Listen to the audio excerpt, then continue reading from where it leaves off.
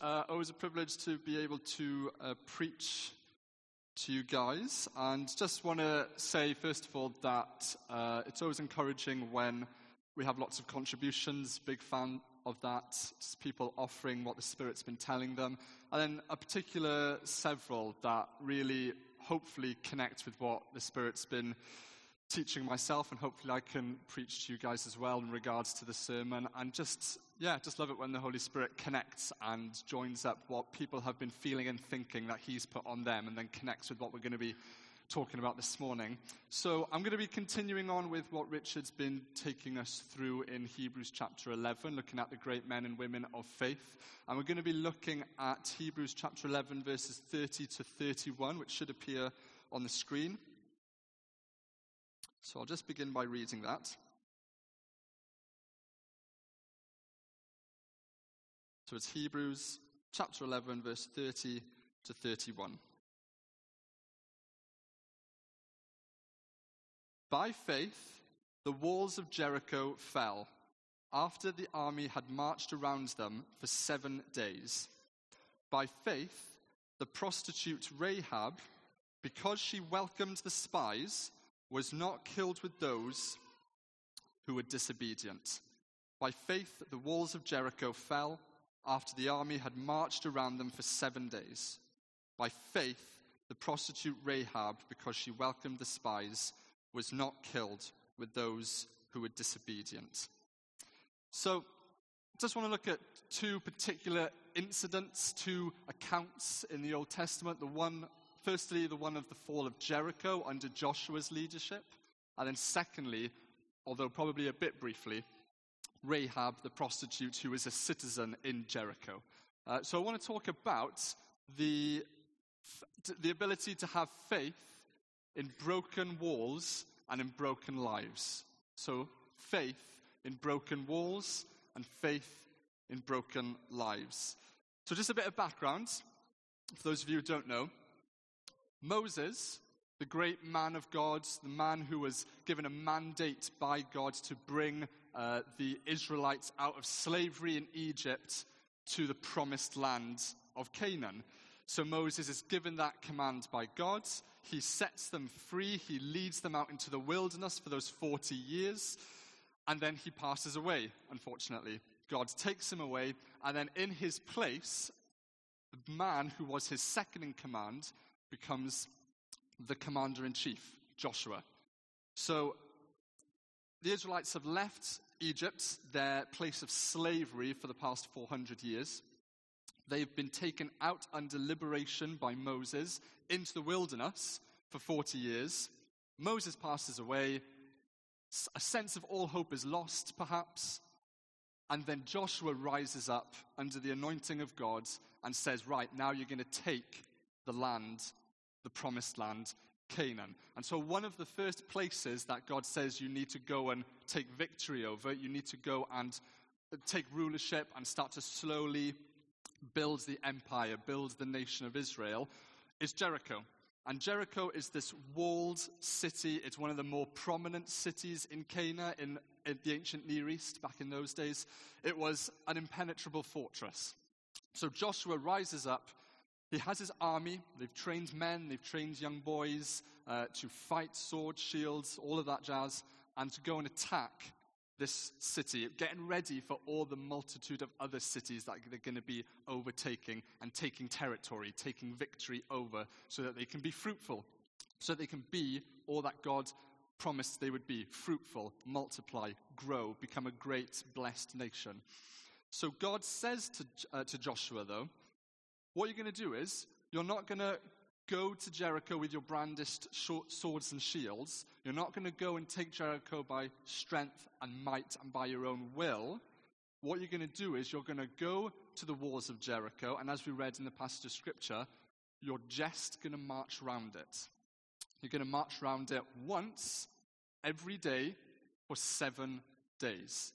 And then, without going into the detail, they continue to do that, and then on the 7th day, God commands Joshua to tell the army, march around the city of Jericho 7 times, blow your trumpets, and all those walls will come crumbling down. So God is commanding Joshua to tell this army of Israel, have faith in me, Yahweh, have faith in God, and I will give you one of these first victories of many that are to come. Let's start as we mean to go on by building faith. So, broken walls, that's a little bit of background on the fall of Jericho under Joshua. The first thing, though, as I was reading through just these two little passages of scripture, and as I was finishing up the touches last night, I was thinking, you know what? When I was first given this, I thought, 2 verses, bang that out, knock that out easy. That's all right. There's not much in there. But then as you go through it, as is the case with most of Scripture, even one word can just bring about all of this wisdom, all of this goodness, all of this knowledge and truth about God. So last night I ended up being like, right, I'm going to have to focus on something here because I can't get through these 2 verses in like 20, 25, half an hour. It's not going to do. So the first thing as I was reading it that stuck out to me that I thought that is a truth from God in this passage. That is something that the author of Hebrews is trying to tell us here.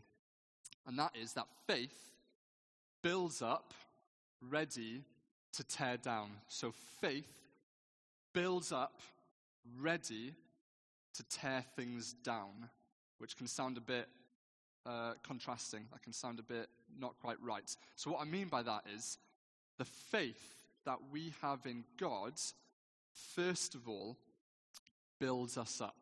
The faith that we've been given grows within us. So first of all, just briefly, let's just look at faith really quickly, and there are just a few things that I wanted to highlight about faith. And the first one is, faith is a gift from God.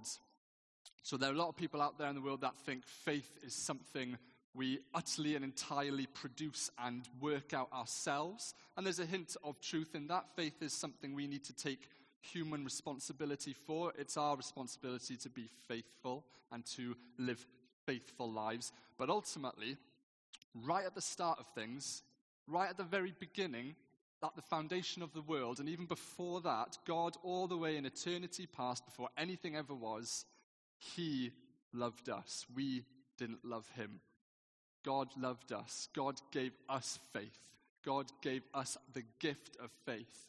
So if we can sit here this morning and say, I'm a believer, I believe by faith, well, that faith is a gift of God's grace. That's what makes God great, is his gracious gift of faith. That's what makes God great, is his gracious gift of faith. Nothing that we did or ever could do. It's just him being a loving father, being a kind dad, and saying, I'm giving you life, and I'm going to give you faith to live your life. So faith is a gift given to us by God. It's a precious gift that we nurture, and it's a gift that edifies us as well.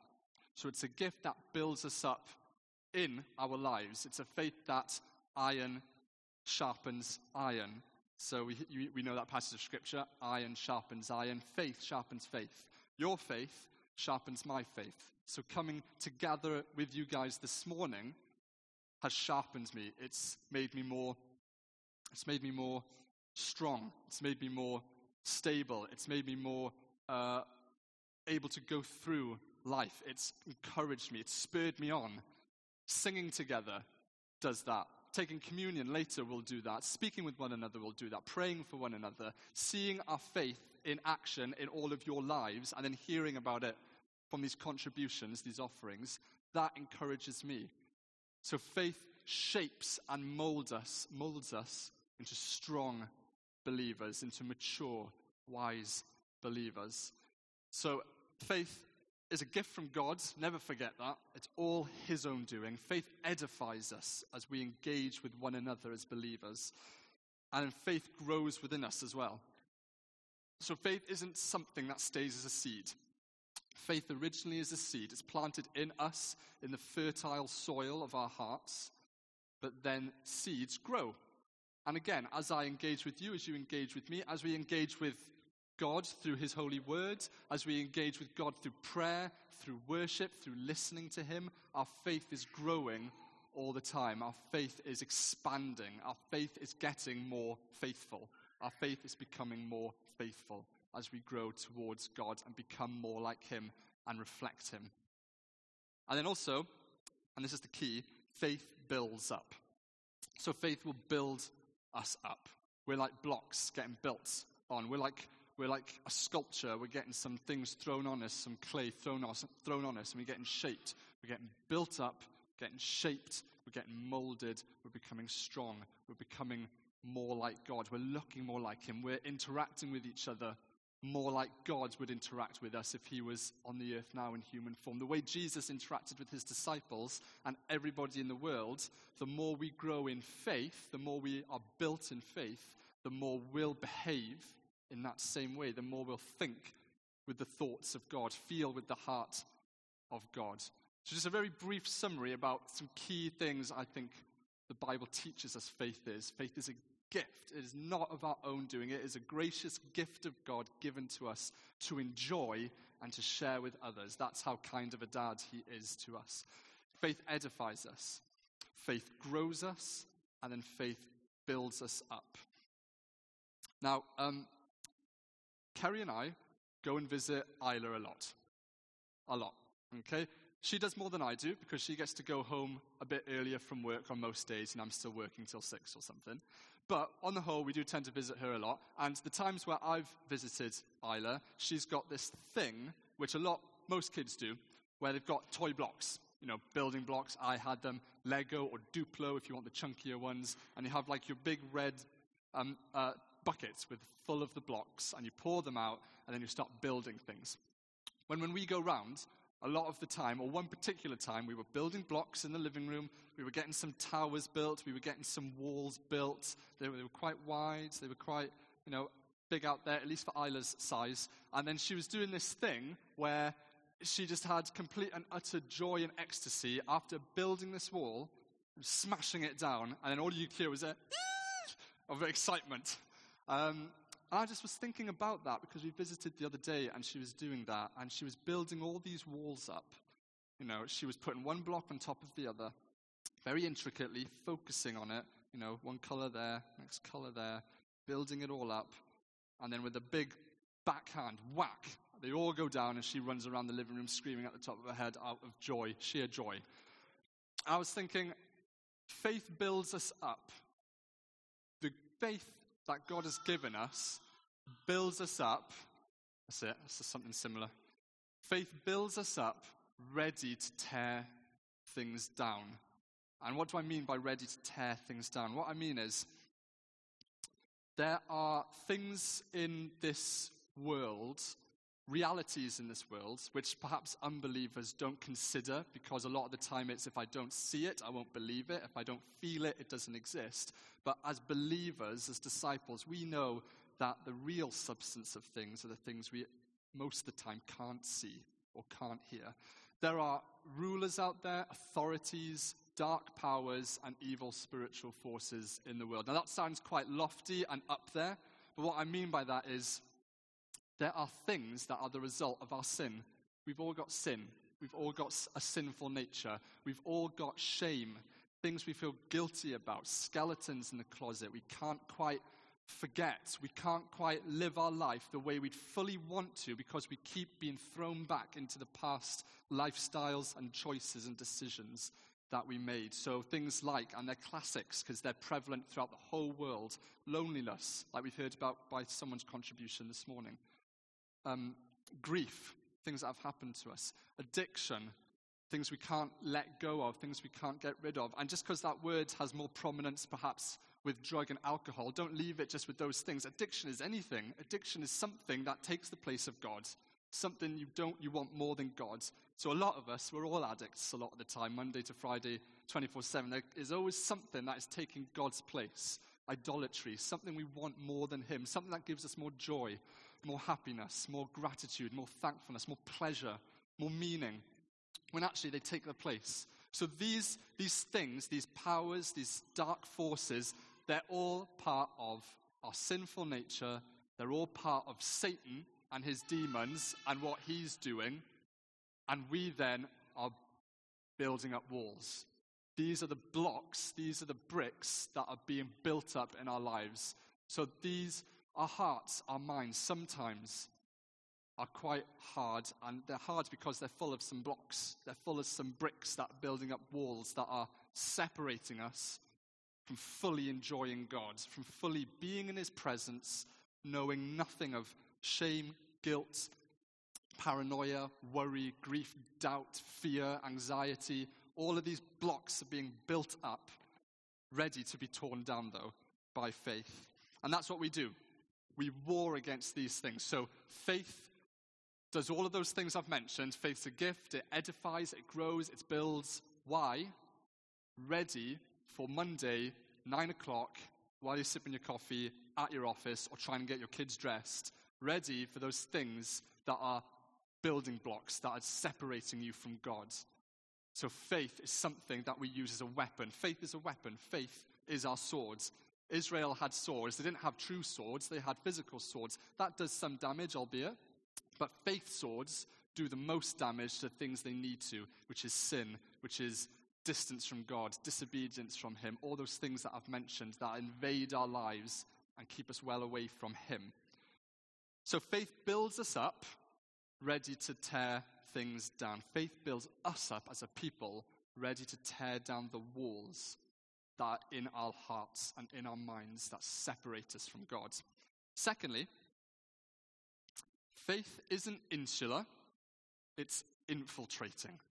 So faith isn't insular or locked up, hidden, secure, and private in me. It's infiltrating, it's public, it's outward. Faith isn't a private matter, it's a public mandate. So, unless you've been living under a rock, these past several weeks, you would have known, general election, a lot of opinions, a lot of people with different views, which is absolutely fine. We're a democracy, you can think what you want. But people have been people went on Thursday to vote, to contribute, to give their opinion, to give their view, to give what they believed passionately, or believe, present tense, passionately, on how this society should be run. You believe this about that subject. You believe this about this policy, this part of the manifesto. Brilliant. I'm going to tick my X on my paper, put it in the ballot box, and I'm going to post it on Facebook or social media. I'm going to tell my colleagues or something. I'm going to, get out there and influence people. Like the whole campaigning with your leaflets, like the MPs doing everything. Great stuff, good, healthy, because we need to shape and mold our society. But I don't know about you, me growing up, and they won't mind me saying this because they're not here, my mum and dad, they would never tell me who they vote for. I'm not sure if they even told each other who they voted for. I don't know. But it was a very private matter. It was, that's me, and it can be a very hot topic, as I'm sure lots of you have seen and heard. It can be a hot topic. A lot of people just keep it to themselves and don't really want to share that, but at the same time they want to obviously contribute. Faith is different. Faith is not a private matter. Your faith, your belief in God is not something we have any rights to keep to ourselves. It's not something that we go home, it's what I believe, but I won't share it at work, I won't share it at school, I won't share it at college or with my family because it's my right to keep it to myself. It's my right to enjoy it alone because it gives me comfort, it gives me reassurance. Jesus says, don't hide your light underneath a basket. If someone builds a city, they don't put it at the bottom of the hill, they put it at the top of the hill so everyone can come to it and see it in all its glory. You don't hide your faith away, you put it out there for everyone to see. No matter what they say, and they'll say things, no matter what people will think or do to you to try and dissuade you, Jesus says it doesn't matter. The world first hated me, they're going to hate you. But faith is not politics. Faith is not other things you are able to keep to yourself and have every right to. Faith is something God says, you believe in me? Brilliant. How much do you believe in me? How serious are you? Let's go and share this with anyone and everyone as opportunities come. Maybe not with, evangelism machine gun, just getting everybody you can as and when they come to you, but being sensitive to the Holy Spirit, knowing what he's saying, what he's giving you, what he's showing you. That conversation made a strange turn of events there, or I could just pop a little something into our conversation. Or, wait a minute, they're talking about a film that makes a really good point or mentions Christianity. Or, what did you do on the weekend? All these things that are just so open to us, so So easy, dare I say, I know a lot of the time it's not though, for us just to say something about the love of God, the gospel, his death, his resurrection, in whatever way is suitable and appropriate. But what I just want to say is faith isn't something we keep inside, it's something we share with others. So going back to Jericho though, when you read the story of Jericho, and you read it through New Testament eyes. So you are a New Testament Christian. We're a New Testament church. We now look back at the Old Testament and we start to read it and think, wait a minute, that looks really familiar. There's something about that. You read Jericho, at least you read Joshua and Jericho, and you start to think, wait a minute, Joshua was Jesus' name. We call him Jesus because that's English, but it was Joshua. So Joshua, Jesus, a walled city that we need to break down and get into. You start to read things a little bit differently. And what you read from here is that Jericho is a prophetic image. So Jericho is something, the story of Jericho was a story that the Holy Spirit was using at that time to make us then, when we read back on it, thinking about Jesus. So Joshua is Jesus. The city, Jericho, is our world. The walls are our sin. And the army of Israel, well, that's us under the command of the one true and living God, Jesus Christ. And we go and we break down the walls and we infiltrate. We go into our communities. We go into our neighborhoods. We cross the road to our neighbor to maybe invite him or her to something, or to say something, or just to be the hands and feet of Jesus to the people around us that maybe will create an opportunity in the future. So Jericho is a prophetic story. It's a prophetic image. It shows us this is what Jesus did. We now need to do the same. And also, we're ambassadors sent to infiltrate everywhere with the gospel. So we're quite big on this, but most of us, we will do something where we go somewhere and do something. So you might go to work and work. You might take your kids to the play group at the local community center. You might go and visit someone in the elderly people's home. It could be anything. Go and see friends. You might just go to college, go to school. There's all these public places we have where we are going. And actually, when you sit back and think about it, if you remember the mandate we've been given by Jesus, which is the gospel. We've been given the gospel. We've been given the kingdom. We've been given his Holy Spirit who dwells in us. And when we take a step to go somewhere, we're not doing it willy-nilly. We're not doing it nonchalantly. Actually, every step we take has purpose. Everywhere we go has meaning. Every person we interact with has opportunity to say or do something to them. We don't live our lives and die and go to heaven to be with him. We get saved, we get discipled, we come under Jesus' lordship, just like the Israelites came under Joshua's lordship, and then we go and infiltrate places. We go and infiltrate our CUs at school or university or college. We go and infiltrate our water cooler in the hallway in our office, and we look for opportunities. We live our lives just normally. I know this sounds really, well, you've got to think about it all the time, man. You've got to be looking all the time for opportunities.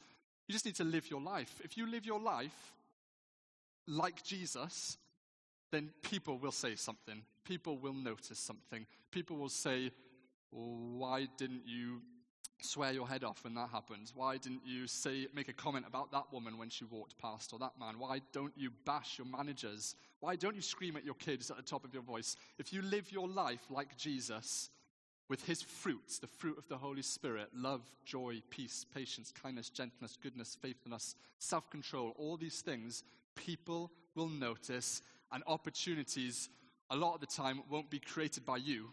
They'll just happen because you're living your godly, holy life, and people will take notice of that. So faith builds up, ready to tear down. Faith isn't insular, it's infiltrating. And lastly, just moving away from Jericho, let's move to the particular person inside Jericho, just as we close. And that's Rahab. So by faith, the prostitute Rahab, because she welcomed the spies, was not killed with those who were disobedient. who were disobedient. Faith is found in funny places and in funny people. Okay, so I don't know about you, but there are funny places out there in Worcester. Excuse me. And there are funny people out there. People you perhaps wouldn't necessarily interact with. People you think, oh, they're different from me. They think differently. They dress differently. They speak differently. They have just different ideologies. They just think of the world differently, and I just can't interact with them. The truth is, faith can be given by God as a gift to anyone at any time, at any place. So it's not our little club.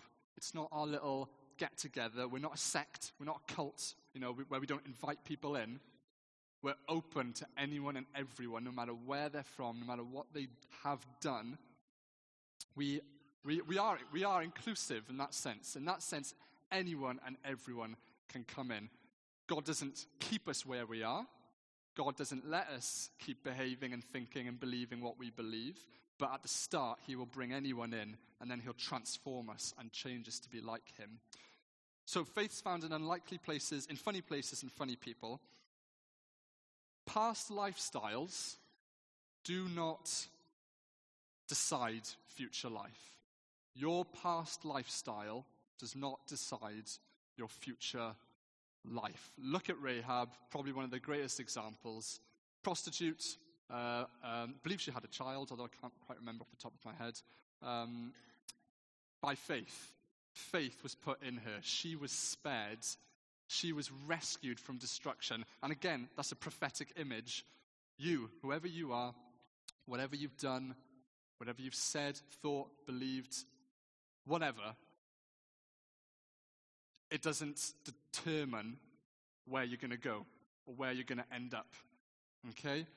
God's not going to say, look what you did, look what you said, look where you went, look what your heart was like. Look what you were thinking on that day about that person. Instead, he's going to say, right, you did what you did, said what you said, you lived a certain life that you lived. I'm God, okay? I'm the forgiving God, the gracious God, the kind God. I will take you from where you were, and I will put you on the path to where I want you to be and what is best for you. He's the God who has our best interests at heart, even though it doesn't seem like it. So it doesn't matter where you've come from. I'm currently working in a certain job where a lot of the time it's quite difficult every day to deal with our clientele. And you know what? I get thoughts sometimes, and Kerry will tell you, because we had a romantic dinner date the other night, and we were talking about politics. Perhaps you shouldn't do that on a date night, but also about the rubbish day I'd had at work and the people I was working with. And I was, it started romantic, didn't end romantic. It was, yeah. But these people I work with, I think to myself, surely not. Like, I know you're God, and you're big, and you're great, and you're powerful, and you're loving, kind, merciful. I read all these amazing stories of people like Paul, who hated you, who tried to destroy your church and kill believers. I read about people like David, who committed adultery and then murdered the husband of the wife he committed adultery with. I'm like, that's fine, but really? Like, this person that I'm taking this call from, that's speaking to me in that way? Oh, man, it's frustrating. But the truth is, I come back, I reflect, I read the truth, I remember the gospel that I believe in and the faith that was given to me, and actually, it's wide open. The gospel gates are wide open for anyone to come in. Anyone and everyone can change. There's always hope to transform your life and to not be the person you were, as difficult as it can be. And really, it just shows how stuck up I am sometimes when I think about that. And actually, oh my words, I remember all the things that I called you, Lords, when I was growing up frustrated with you, the person I was. Like, how can I say this about someone else when you've brought me to where I am and you picked me, the person I was? You can do immeasurably more than I could ever think or imagine. So God is the God of the unexpected and the unlikely. So like I've said, just random examples. Think about Joseph, spoiled brat who his father loved, and he used to go to his brothers and say, I had this dream where you're going to submit to me and I'm going to rule over you, ha-ha. And then he becomes the prime minister of the land of Egypt, second in command to Egypt. Look where you can go. Look where God can take you. David, I've just mentioned. Mary, ancient Near East, a long time ago, but a young woman, is given the opportunity to give birth to the Son of God, God incarnate, to be his mum for 33 years. She was given the opportunity to nurture, to shape and mold the life of the God-man, of God in the flesh. And she was from Bethlehem, which is like the rough part of town, the wrong side of the tracks. No one wanted to go there. Or Nazareth as well. What good can come out of Nazareth, they say. And then Paul, lastly. Hated Christians, despised them, murdered a few of them, threw a few of them in jail, was zealous and passionate but misplaced. God comes to him, completely changes. Instead of killing and imprisoning people, he's setting people free with the gospel, and he's creating more of these people to infiltrate the world with the good news. So, faith builds up, ready to tear down. Faith isn't insular, it's infiltrating.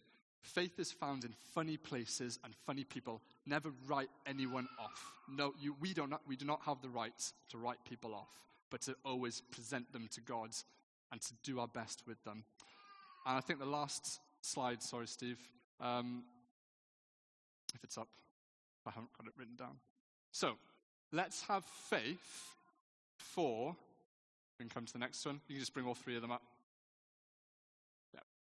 So, just to sum up in conclusion, let's have faith to break down the walls in our lives, whatever they are, you know what they are, to share the gospel with others, to infiltrate our communities, our workplaces, our families with the good news, and for God to save unlikely people in unexpected places. Jim going to Dines Green, or with the Encounter Group, or go in the King's Church in Redditch, all these different places, all these different communities, neighborhoods, estates, people that are difficult, hard soil, but God is the God who breaks hard soil with stronger seeds of faith. He smashes them and plants strong seeds, and they grow.